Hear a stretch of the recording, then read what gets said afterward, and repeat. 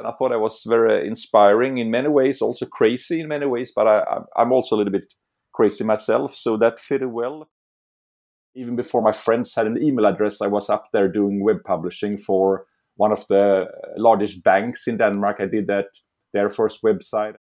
So we have investigated around 7,000 Nordic impact companies and looked at their impact.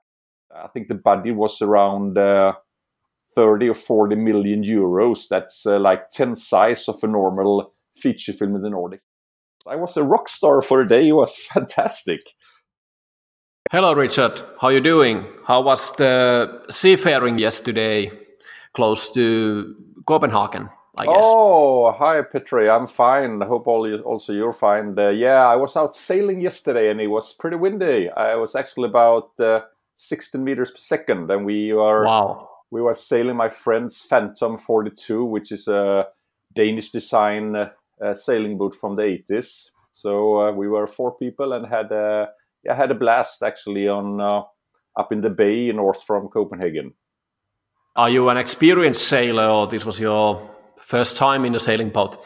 No, I'm actually, I grew up at the Swedish West Coast in the 70s, and I started windsurfing. No, actually, I started sailing a dinghy when I was 7 for some years, but I got a little bit tired of that. I probably wasn't too exciting to sit in the dinghy. So my father got hold of one of the first windsurfers that came to Sweden in 1980. So I started to windsurf, and Varberg, where I grew up, became actually a metropole for windsurfing. All the 80s was one of the hottest spots in the Nordics. So I grew up there, just 10 minutes with a bike from the sea. So I did windsurfing from April through November, and also sometimes in the Christmas from I was 12 years until I was 20. So I've been windsurfing very, very much all around the year for many years in the 80s. And we didn't have a sailing boat ourselves, but a lot of my friends had sailing boats, so I did a lot of sailing with them, primarily in the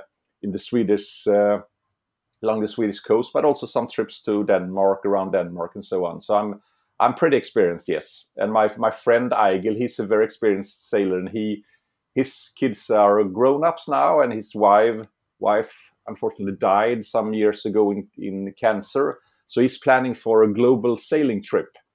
And so we're training together. Maybe I can join him, not 2 years around the globe, but a few months or so in some distant future when he's sailing around the globe. So it's pretty fun. Yeah, I like it a lot. You mentioned you were also as a student in San Francisco. Now I'm just wondering whether it was actually the surfing which made you to decide to go there. No. I mean, I always dreamt about coming to California surfing in the 80s when I grew up. But then I went to Denmark in 93, started an education called the Chaos Pilots, which was kind of a project management education. And it was very open to your own forces and your own ideas on what to do. So I actually started to interest myself very, very early on for the internet. Actually, back in summer 94, I was on the internet first time, and it was before the web was even present. So I used a bulletin board system, which was a Unix-based system, and I came across a global community in San Francisco called The Well, which was the hottest online community ever. There's been reading a lot of books about that, The Well. And I got in touch with them. So my first email address was actually engstrom@well.com.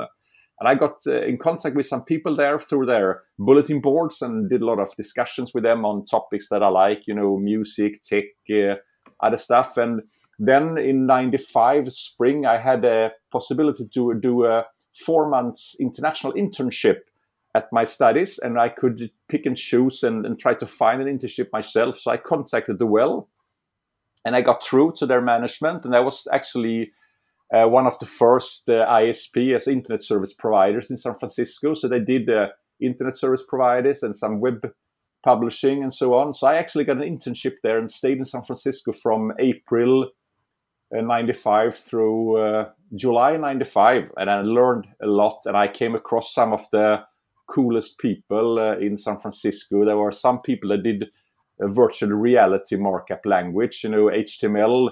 They actually wrote a new language called the virtual reality markup language, and they did the first virtual reality activities over the web. We're talking back when we used Netscape and stuff.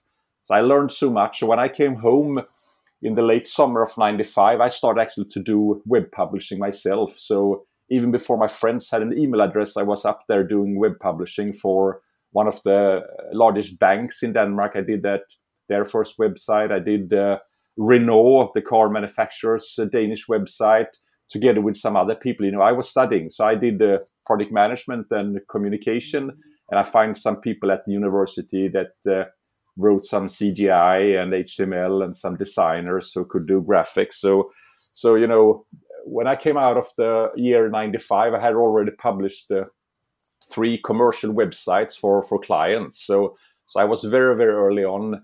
But yes, obviously, when I were in San Francisco, I also did some surfing. So I took a 10-day ride down Highway 1 at some point, actually around the coast, and went to some of those surf spots between San Francisco and LA. There are some great surf spot there.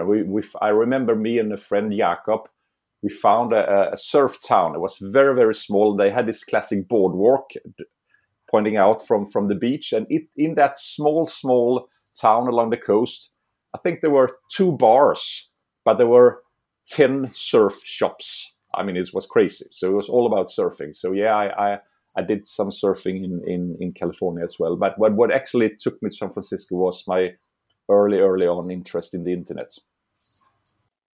So while surfing and doing websites, did you also play or make some music? I mean, I didn't do that. I grew up, played piano from when I was 6, and played piano with an old lady. I remember I biked from home 10 minutes down to an old lady. She had a big house and a big piano, and we studied piano there, and I had some kind of talent for that. But when I came out of 6th grade, I was a little bit annoyed about just playing, Chopin and Beethoven and stuff. So I founded a band with some of my friends, and we started to do pop music from 7th grade. And I played with them for about 10 years. So I played a lot of music then, and also wrote some music and so on. And then I had a long break from mid-20s until early 30s, when I had been in Denmark for some years, and I found some seniors like myself. So we also started a band there and played 3-4 years, and also did some music. And then I also been doing some music on computers and keyboards. My instrument is piano, keyboards, but I also play some guitar. So yeah, I still play once in a while, and mostly just trying to dream away with the piano. And yes, I'm not so much into playing notes and other stuff, so I play just what comes to mind and so on. And my youngest son at 14, he also played sometimes. So yeah, music is a good thing and a inspiring thing, and it's also a little bit of meditation when you live in a hectic day from early morning to late night. Did you publish your music? Is there any place we can find your albums? No. I have not published my music, but no, really. But what was fun was actually when I had some 2-3 years in the late '90s when I did a lot of computer, internet, and all that stuff, and I also started to play with some studio software early on, Cubase, if you remember that, and did some electronica, some instrumental electronica. For myself, and the fun thing was when I was about to get married, my friends caught me one day doing a bachelor party for me, and they've got some of those digital files from my wife, my coming wife. So they have rented a real studio with one of the big producers in Denmark who has produced Gasoline and other stuff. So he actually had taken some of my music, one of my numbers, and put it into his studio setup, and beat it a little bit up with some extra beats. And then we actually made a new number together there, where I was a lead singer and I helped him to create the rest of the songs, and my friends did the choir and so on. And that was actually put out on the internet at that day. It was actually, I must tell you this, it was actually a fantastic bachelor party. Think of, you're sitting at your job. We had my first startup at that point this is 2000. We had my first startup in Copenhagen. We did the image software for the internet, for photo albums and stuff. And I said, and my business friend, which was also my best friend, Anders, he said, oh, there's actually coming an investor on visit today from Holland. I got through to him through our lawyer. And he wanted us to come by accidentally and see what we do and so on. And of course, I mean, we were always looking for money. So he said, let's do that. And I said, fine enough. And he came and he was kind of, talking Dutch, English kind of accent.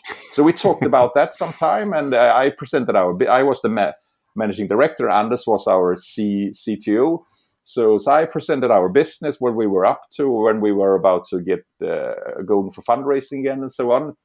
And so on. He listened, asked some pretty serious questions on all that kind of stuff. And suddenly he just took me out of the office. And I didn't understand what happened. So I was so stunned. So I didn't really resist. And outside of the office, there was a big Dodge van. That one with a bar inside and sofas and stuff. And that Dodge had actually been used for New Kids on the Block the week before when they were in Copenhagen playing. So they brought me into that Dodge, and there sat 5 or 6 of my best friends, with a drink in their hand. So this was around lunch. So they drove me in that. We had a drink in that Dodge with a chauffeur. And we drove to the studio, and we made that song for 1.5 hours with the choir and I sing vocals. And then we drove further on, and one of my other friends, he was actually the communications director for the metro, which was about to be built in Copenhagen at that point. So he had fixed so we could come 20 meters underground and do a music video. So we came 20 meters underground with a video crew. So there were people filming, and I got some new dresses on. So they filmed. After that, we had another drink, and then we took to a studio, and they did the photo shooting of me. And then we went out dining and had some wine. And then some of my other friends, they had one of the hippest bars in Copenhagen at that point, and they made a release party. So I was actually taken through, studio recording, video recording, photo shoot, dinner, and to a bar where there was a release of a CD. And in the meantime, they have printed a CD with photo on, put the music on a CD, and at the bar there were like 200 people, and there were big video screens on the walls. So I was a rock star for a day. It was fantastic. So fantastic. And that song called Oi, O-Y, and with DJ Rick Hard, who was the name they gave me. And that was actually published online at that point. And you could find it on iTunes at that point, actually. This is back in 2000, so it's like 20 years ago. That was mindless. So that's the only time I have been published as a musician online. But it was a great experience. And yeah, it's really fun telling about that. So no, I have not been publishing anything else, even if I think that I do some pretty interesting music. Well, yeah, that was fun.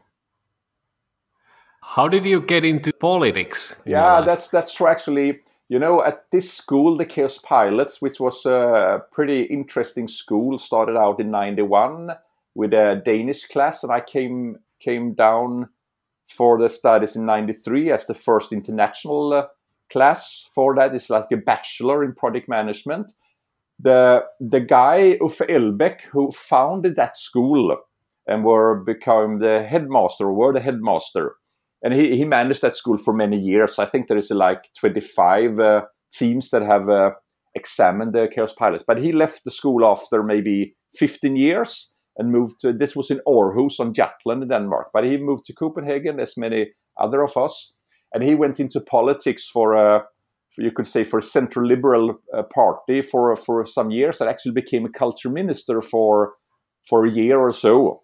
But he left that party and founded a new party called the Alternative, and this was in fall 2013. So he founded that, and they released that party with a press meeting in 27 November 2013. And I know Uffe very well, and I know some of the other people who founded the party and were part of the board for the party. So Uffe asked me if I wanted to join and build their web and social media appearance and activities.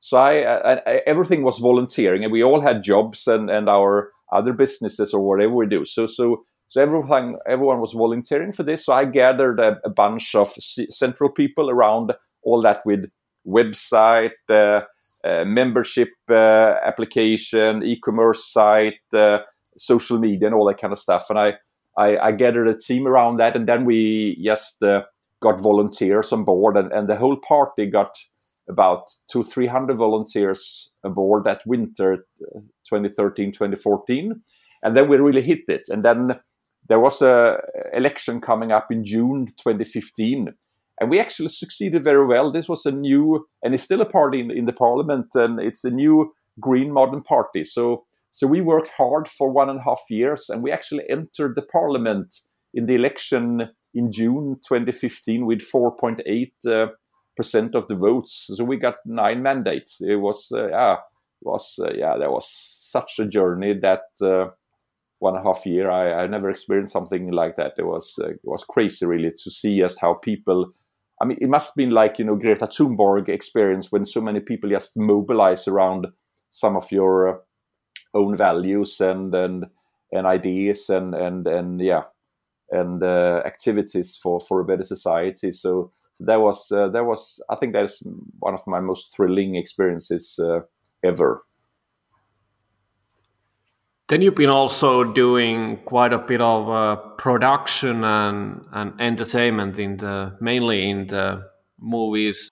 Well, it was this. As I said, I started early on with the internet in mid-90s, and I built a few companies, and some hit off and some didn't hit off so well in that .com era. But I succeeded with a few of my projects there, and then in the around 2002, I felt that I've been working very hard for almost 10 years around the internet, and I thought that everything became very much commercialized and very technology driven. Obviously, that's what happens when technology comes around. People are commercializing it, and I was more into the internet because of the community and the communication possibilities and so on. And I've always been interested in films. I came across a lady in Denmark who just were about to found a film festival, and we didn't really have an international film festival in Copenhagen at that point. So she had a plan to found the Copenhagen International Film Festival, and we talked about that. And she saw that I had all that commercial aspects in my career that could help with the fundraising and build sponsor activities and ticket sales and so on. So I actually jumped into her project. So we launched the first film festival in Copenhagen in 2003 called Copenhagen International Film Festival, and it still exists today. It's pretty acknowledged internationally. It's called the CPA PIX at the moment. But so I worked with that for 5 years and built that festival from scratch up to around 40,000 visitors each year, primarily from Denmark. But we also had a Golden Swan Prize. So we also had a lot of international directors and film people that came to Copenhagen for our prize award and so on. And I got very hooked on the film business, and I thought it was very inspiring in many ways, also crazy in many ways, but I'm also a little bit crazy myself, so that fitted well. So I wanted to go on and see if I could jump into production and financing. So in 2007, I founded a financing company for myself, and I started to work with some of the main production companies like Centropa, Nimbus Films, and a few others. And also, I also worked with SF in Sweden for the big, the big Temple Knights film based on Jan Guillou books, Arn. He came out with two big films in 2007 or 8, which were the largest films ever produced in the Nordics. I think the budget was around 30 or 40 million euros. That's like 10 size of a normal feature film in the Nordics. And I actually did some financing for them, some creative financing. So I worked quite some years with the financing of films, and then I started to kick some of my own projects. And one of the first projects, which is a small feature film called Black Coffin Vinyls, which is a black and white film from Copenhagen, and also with some animation mixed into it. That I actually got a Danish Academy Award in 2013. I mean, we didn't make any money exactly out of the film, because you never do in Scandinavia. But we got an award, and I got out on international platforms. So I spent some years in Cannes and Berlin and American film market and other film markets, tried to finance some of my other projects. And we were very far with a Nordic science fiction feature film, where we actually had one of the main stars in the film was, what is his name? Christopher Hivju. The Norwegian guy with the red beard. He's actually part of Game of Thrones. You know him when you see him. He has big red hair and big red beard. And I haven't seen so much of Game of Thrones, but he was actually in Game of Thrones, and we got him actually as a lead role. So we did a 17-minute pilot for a sci-fi produced in Scandinavia, and I went around with that in my bag for a year and tried to finance that. When we didn't succeed to finance it. It's hard to finance film, but so I've been working very much with films. Both film festivals, but also film financing and some production. So, but I left film business in 2013 because if I wanted to continue, I should go international. And I thought I had my family in Denmark and so on. And because I'm not into doing commercial films, like kids films and family films and stuff. I like to do some certain stories and really put effort to that. And if you want to finance that, you have to be out on those platforms internationally all the time with 3 to 5 projects in your bag, trying to finance them. And then it's hard work, and you have to travel a lot, and it's very risky. I mean, startups, technology is also risky, but film is one of the riskiest venture activities you could ever get into. So that was hard. I did 6 years working very much and didn't make so much money. So it was hard, but it was fun and exciting at sometimes, obviously. And also we got acknowledged for some of our films, as I said. There was also this sci-fi action adventure called Proto. Yeah, exactly. That was actually one of the short films. That was the first international financing I did outside of the Nordics. So I got some funds from a film fund in Denmark and from a film fund in London. So we did a co-production between Denmark and England, and it was actually, we shot the film in Denmark for 5 days. It's a 12 minutes, as far as I remember. I mean, this is 10 years ago, but we did a 12-minute film with very high technology. So we filmed 4 or 5 days in Denmark with some green screen and stuff. And then we had a team in Edinburgh, in Scotland, and in London who did some robots that was playing towards real actors, live actors. And we did a small film that was actually became a very good film. It took a year to do that, but became good. And we had release on London Film Festival. We had our launch in January 2013. Yeah, I'm very, very proud of that film. It's people should see that. It was very well done, also by the sci-fi people who did all the technology in Denmark and the robots, and had them very well playing with live actors on screen. You cannot see that this is not real robots, but yeah, it was a very fun project, really. So what was the movie about? There is a robot living in a robotic laboratory, and there is a professor who don't want the robots to have their own life. He wants to steer them to do what he trains them in table tennis and other sports things, because he wants, and you don't know that in the start, but in the end he wants to sell those robots to war company or like a military company. But the two of the robots are falling in love, and there is one of the professor's assistants who understand that actually those two robots have a soul of their own. So he teaches the robot to play a violin instead, and it's a very, very skilled robot. So obviously he plays violin very well.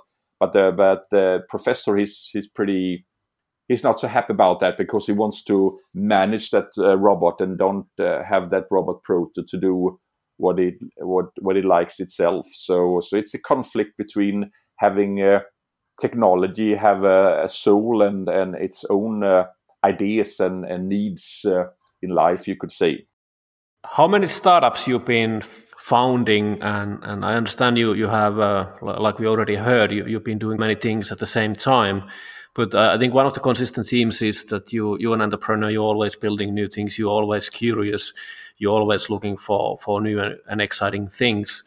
Is there something you have done for a very long time? Like one of the themes is websites, building websites, and being with the internet wave, if you will. Are there any other themes which are following you in your entrepreneurial career? I mean, I did the internet for 10 years. The internet has always been part of what I do, because I like technology. And obviously, when we came into around 2005, everything was technology. Right? So whatever you did in business, I mean, even we did films and film financing, we obviously used the internet for distributing our films and selling our films and so on. So, but I didn't work so much with publishing. I mean, I did that in 95 when I came back, because that's what people started out with. But already soon in 96, I founded a company within the Egmont Corporate. So we built a company to 40 people in 2 years, from early 97 to end of 99. We built a company at 40 people for the Egmont Corporate to do film and kids and game entertainment. And there is actually still... So we build a lot of products in the Egmont Corporate and build kind of a portal to those products for them. So there's actually one, and then they sold that company to an American publisher, because Egmont had hard times to really get that internet business going this is back in 99, 20 or 2000, so it's early on. But they sold that. But one of the products I built that I was managing is called Game Reactor. So we launched the first game, you could say game media in the Nordics back in 98. And that was sold in 2000 to another publishing company. And it's actually today the largest gaming media in the Nordics, called Game Reactor. So I actually built the first version of that like 22 years ago. But anyway, so I didn't do so much web publishing, but more built companies. And after that, we built one other internet venture doing image technology. And then I went into film, and I launched the festival, and then film financing and production company and so on. Maybe 10 companies the last 25 years. And then I have founded the last 5 years, I've went into an area of business development and financing of startups and scale-ups that do green technology and other sustainable solutions. So I have 2 companies now where we primarily help entrepreneurs early on with financing of green technology and sustainable solutions. So we have investigated around 7,000 Nordic impact companies and looked at their impact. How do they reduce CO2 emissions? How do they reduce food waste? How do they clean acres of soil? How do they include vulnerable people in the job market, etc., etc.?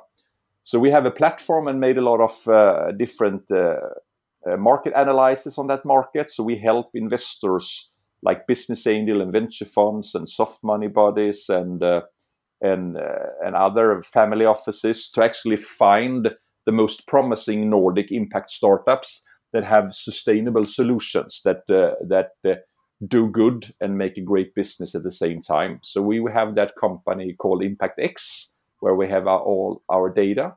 And then we have another initiative called the One Initiative, where we this year, for the second time, do the Nordic Impact Business Summit in September, 17th September. And we're also doing a Nordic Impact Investing report this spring and summer and write that and launch that in September. So the last 5 years, I've been working with business development and financing in impact business.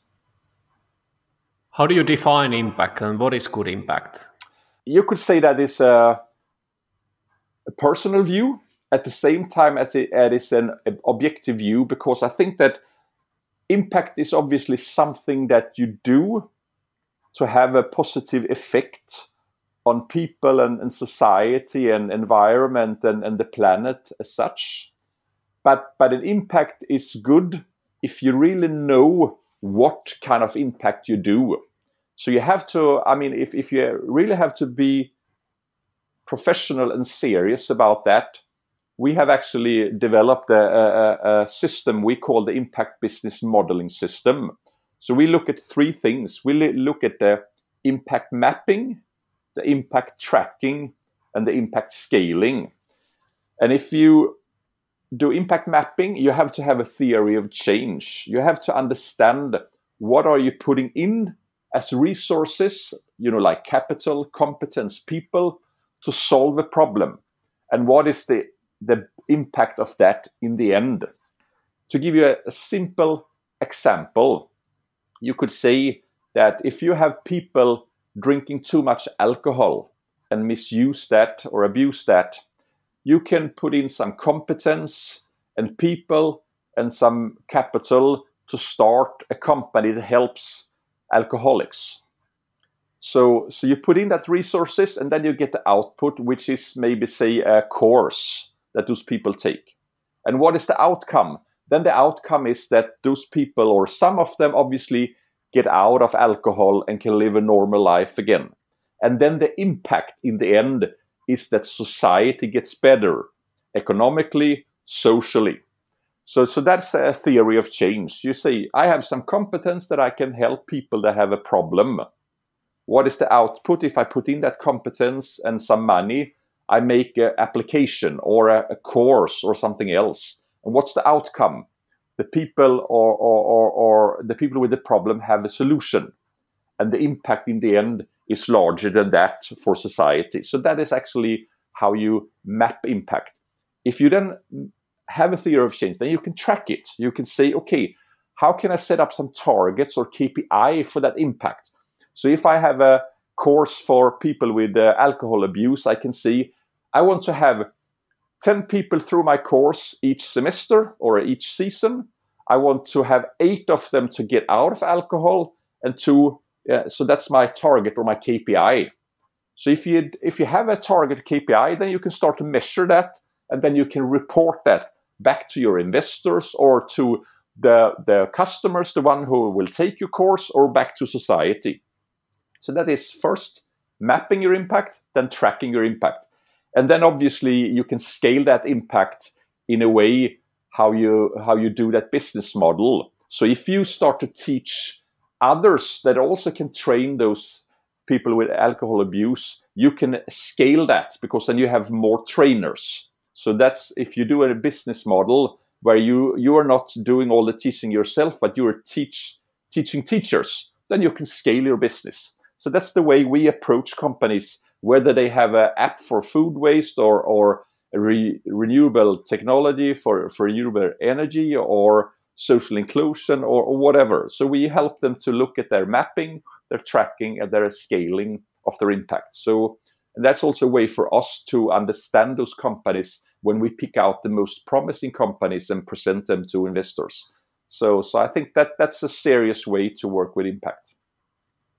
You've been screening quite a bit of impact companies, at least in the Nordics. Can you say that there's some kind of clusters, or some countries have more like higher density of certain types of impact companies, or are there any differences between the? There is a little bit of differences. If you look a little bit on it in Finland, where you're from, you have a lot of startups impact startups in health and helping out with mental health and health platforms and so on. You're pretty far in that area. If you look at Denmark is a little bit more far in social inclusion. We have a lot of impact startups and companies that include people with autism or other problems, former prisoners and people with different abuse, and get them replaced in the job market. If you look at Sweden, they have more companies into renewable energy or energy sources like batteries and stuff. And Norway obviously have a marine focus. They're trying to change their society from being fossil fuels, building their economy on fossil fuels, and now building their economy on sea. But I mean, we are pretty much the same. If you read our reports, it's not that big difference. But if you should say, social inclusion and equality is strong in Denmark, mental health well-being in Finland, energy in Sweden, and the sea water in Norway. What about investors? What do you see in the last years in regards to investors? Are there more people coming into the field? Are there more institutional investors getting involved? What's the trend, and what do you think is going to happen in the near future? I mean, there are more investors coming into this. It's quite simply because we can see from our last report we did last year, which is called Impact Report Nordic Investors, where Nordic investors participated in an online survey. And we asked them about their approach and activities in impact investing, if they do, if they don't, how they do, how they don't, etc. And why are more getting into this? It's quite simply because 83% of the participants in our survey last year of Nordic investors in general, they expect their impact investing to deliver a financial return above or at market rates. So 83% actually think this is a good business opportunity. And in the long term, when you look at investments for more than 7 years, 40% of the Nordic investors, they expect their impact investments to be a better financial investment than their conventional investments. So it's about the money. And there are so many consultants running around with this 17 colors badge on their jacket, all these badges people run around with, and they talk so much about this and that and that when it comes to all this sustainability. And investors, that don't matter in the long run. If it's a good business opportunity, they invest in impact. If it's not, they don't invest in impact. They're in it for the money, and that's the mandate they have when they help other LPs to invest through their fund. So it's about the money. That's why they do it. And we can see that it's actually a good expectation and results when it comes to deliver a financial return also on impact. And we can furthermore see that 76% of them invest in renewable energy, and 47% in health, and 46% in education. And I think that is also interesting to see that, Nordic, we have had this 100 year of social democratic tradition. So we know how to combine social development with financial development. That's how our societies are based. And, the welfare system is the fundament for that. And obviously, health and education are big parts of that everyone should have access to health. Everyone should have access to education. And we also have been good at renewable energy sources, with hydro energy in Norway and Sweden, and wind energy in Denmark, for instance. So also impact investors look very much still into renewables and health and education. So can you say that impact investing is actually value investing? So you just choose basically the values and then you look for those companies who are aligned with your view of the world. Yeah, sure.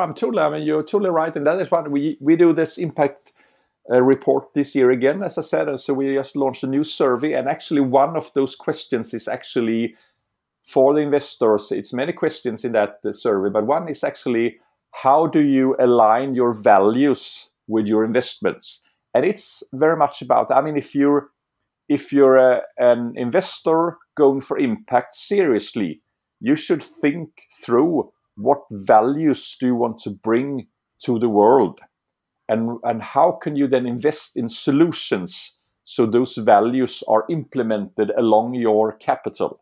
So obviously, if you are a serious investor, you do some strategic work and think about what values.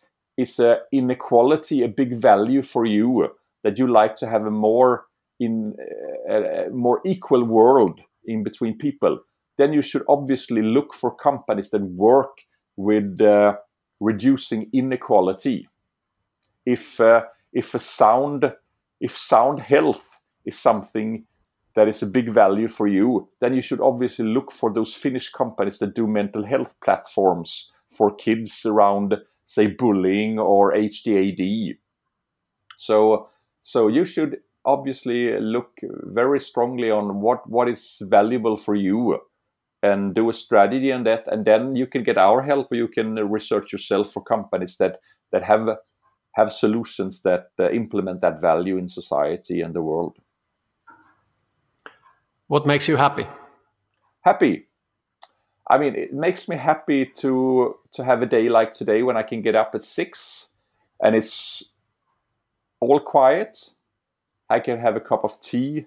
I can take a run and I can sense the nature and I can sense the world, and I can come home and have a good breakfast and also have some opportunity to read something interesting from books and so on. So to have that opportunity to be fit, be aligned with nature and your body, and at the same time have intellectual inspiration and intellectual work. But I also like a lot to have dialogue with people. I really love to sit around tables with people and talk broadly in different areas. The areas that I like mostly is history, politics, and technology. So I think those areas are interesting to have people in cross-disciplinary discussions. That makes me very much happy. What are the books and themes you currently reading or interested?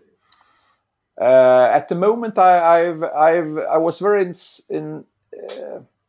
I hadn't read philosophy for quite some years, and then I was very inspired this fall. I took a few weeks off and read a lot of books, and I read those books by Yuval, what is it called, The Sapiens and the Homo Deus. So I read all his books this fall, and they are thick, so it took a few weeks. I read them and I did some thinking there, and now I also very inspired now by thinking in new ways of economics and new ways of our economic systems in the world. So at the moment I'm reading Piketty and his book The Capital. I didn't read that when it came 4 or 5 years ago, but I'm reading that now, and I also bought his next book that just came a few weeks ago, at least in Danish a few weeks ago. It's very hard to read in English. It's very, very hard. So I waited for the Danish translation. It's called Capital and Ideology.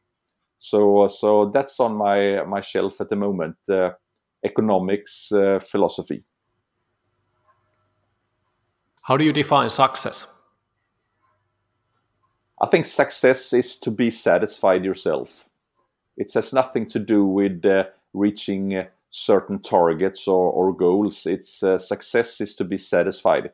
And it doesn't have anything to do with venturing or entrepreneurship at all. If you're a person that are satisfied with yourself, so you feel that you're grounded in your own life and that you're very happy with where you are and the people you have around you and the life you live, no matter what it is. Actually, I mean, I don't have a morals in that way that people should live their. I mean, I obviously like that people think about their life and how they can do good for others, not doing good for themselves only. But I think that success is actually if you're satisfied with yourself firstly and have a good self-esteem, and then also are satisfied with the life you have around you. I think that is success. What drives you? What makes you wake up in the morning and go running and discover these new things and eventually come up with the new business plan and company out of at the other end? I mean, if I really look at myself and I think and understand what I'm doing, I'm 51 years and have lived half my life somehow, and I can see that I'm searching for meaning. So I think that what drives me is actually searching for meaning in my own life and meaning for life and people in general. So to really see what is meaning and how could meaning be achieved for all of us. So that drives me very much, and I'm very sensitive to what's coming next. As you heard a little bit about myself, I think that at several occasions I have shown some kind of leadership at unknown and uncultivated markets. I started with internet very early on in '94. I tried to do the first science fiction production in the Nordics. I'm been building impact business ecosystem for 5 years before even the Sustainable Development Goals was there, and no one talked about impact and so on. So I think that I'm very sensitive to what's coming next. So I think that to be able to understand what's going on, to be able to talk with people on the evolution back in history and forward, that makes me happy. But I'm also very happy to be in nature. I love using a wave as a power to transport me in a sail ship on a surfboard or a run in the nature or hike on mountains. So that makes me also very happy to be part of nature and feel that I'm a small brick in the bigger picture, also in the forces of nature. So what do you think about the post-corona wave? What's going to happen in the near future and how our life is going to be changing and looking in the next 10 years? I think that we are already getting back to normal. I mean, we're opening up already. Even Italy, who has been so affected by corona, they are opening up now, and they even say that mid-June you could come traveling to Italy again because we need you as a tourist. So I think that short term we will go back to normal. That's how we are. But I think that some people working on another level with economics and politics and policies and security and environment and climate, they will hang on to this as an opportunity to kickstart a new way of seeing our global system of economics, where growth might not be the holy grail, but something else will define what is good economy for the world, but also on security and migration and other policies. So I think that on a long term, say on a 10-year perspective, I think that we will change towards a world where we will bring values, follow values in all parts, not only in politics, but also in economics and so on, which are about a better climate, higher equality, and higher certainty for life somehow.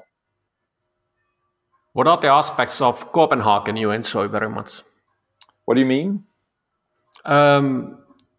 You are Swede living in Denmark, and Copenhagen obviously is a very wonderful place. So I'm just asking any tips you have for anyone, when the borders are opening up again and you can do some traveling. What is fun to do? What do you really love about Denmark in overall, and then Copenhagen. I mean, there are many things to Copenhagen, and I mean, I've been in Helsinki a few times. There are many things to Helsinki as well, or Stockholm, or Oslo. But I think the Copenhagen is interesting.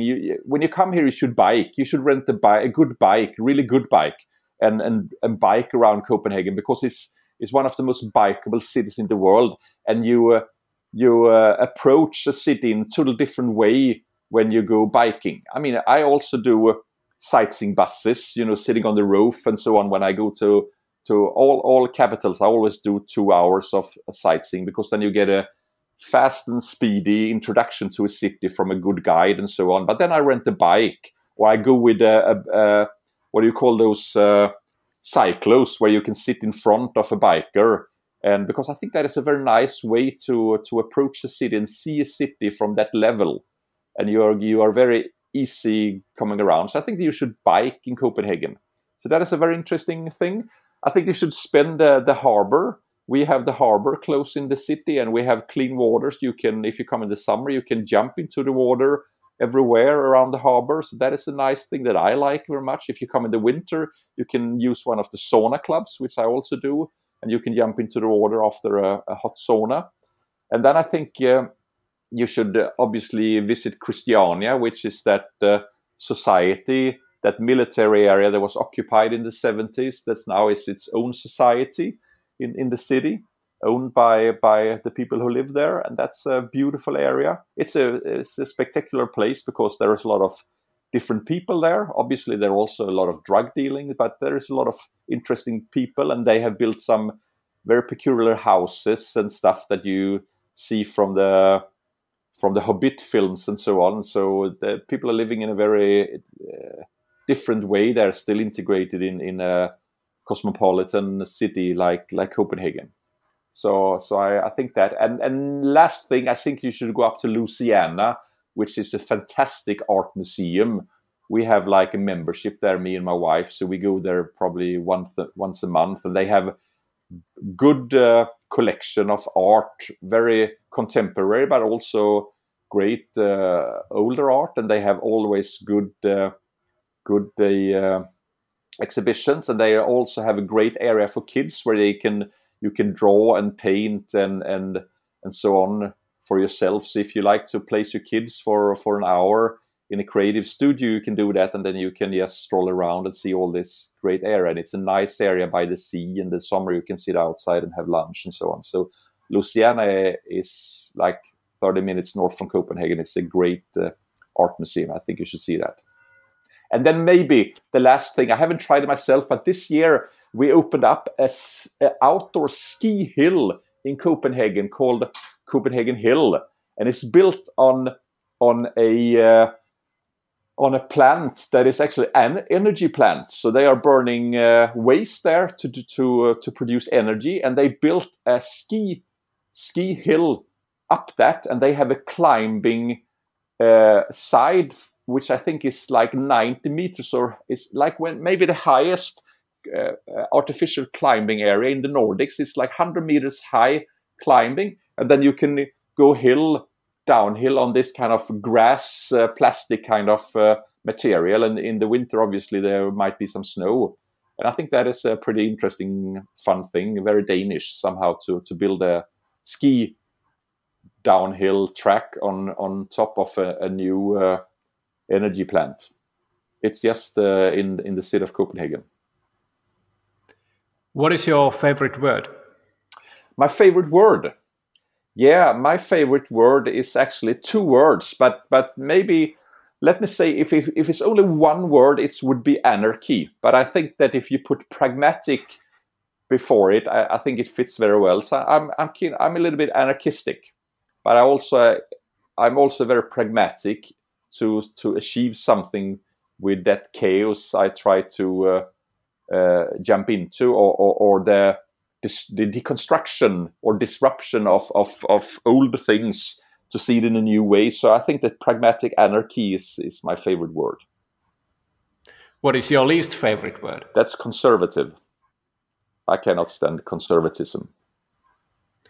What turns you on creatively, spiritually, or emotionally? Well, I think I answered it already, but it turns me on to try to understand what's coming next, what's up, and understand how things are interconnected, interdisciplinary between politics, economic, technology, history, nature, ideas, and so on. So that turns me very much on. What turns you off? I think that what really turns me off is people that don't want to change themselves to improve life for others, but rather keep things as they are. I mean, if you don't want to change yourself a little bit so you can improve life for others, that really turns me off. I get really angry on such people. What is your favorite curse word? It's in Danish, actually. So it's shit in Danish, and you say Lord. What sound or noise do you love? There's one sound, and that has to do with how I grew up, which I told you about my surfing. I think the sound of waves entering the beach, it's a stunning sound, and it's so much carries so much life and energy and power. So the sound of waves entering the beach, I think is I could fall asleep to that. I could wake up to that. I could live with that sound whenever. It will never terror me to have that sound around me. What sound or noise do you hate? I think cars in the street is pretty annoying, actually. I hate cars in the street. I'm looking forward to this electric evolution of cars so we can have as much silence as possible in the street, so we can hear the birds when we are biking aside the cars, and we can hear people talking and crying and laughing and so on. So cars in the street it's very annoying, I think. What profession other than your own would you like to attempt? I mean, I think it would be interesting to be a scientist, really to study astronomy or geology or something like that with nature. But it doesn't fit so well to me. It might take too much time and be a little bit too slow for me to do all that research and very, very long sprints. I'm a little bit faster than that. So I'm very happy in the way I work today as a creator and builder. But if it's something else that I like to work with, and I'd like to be a musician or a fiction writer for books and film, that would be nice if I can only spend my time on creating music or fiction for books and film. That could be fun.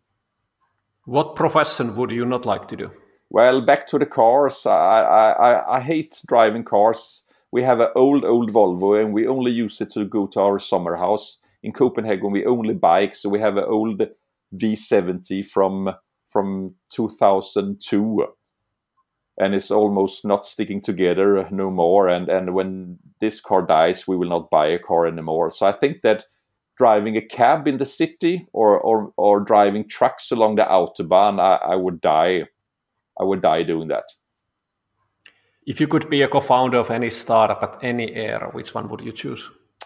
Well, I love the Renaissance, especially the Italian Renaissance. Da Vinci is my biggest hero and idol and inspiration somehow. I think it's and some of the other people's living in that time, and I think it was so interesting how they mixed the technology. Obviously, there was no digital technology that time. It was mechanic technology, but they did windmills and the first submarines and aircraft, and they did clock mechanics and all kind of mechanics. But they also did a lot of art, and there was a lot of philosophy. So I love that era, and I think that I know that one technology that came around at the first time in the Renaissance was actually the flush toilet. So I think that I would have loved to be the first startup for flush toilet technology in the Renaissance Italy in the 16th century. Think of that, to be the first flush toilet technology startup in the 1600 in Florence or Rome. That would be fantastic to have on your CV.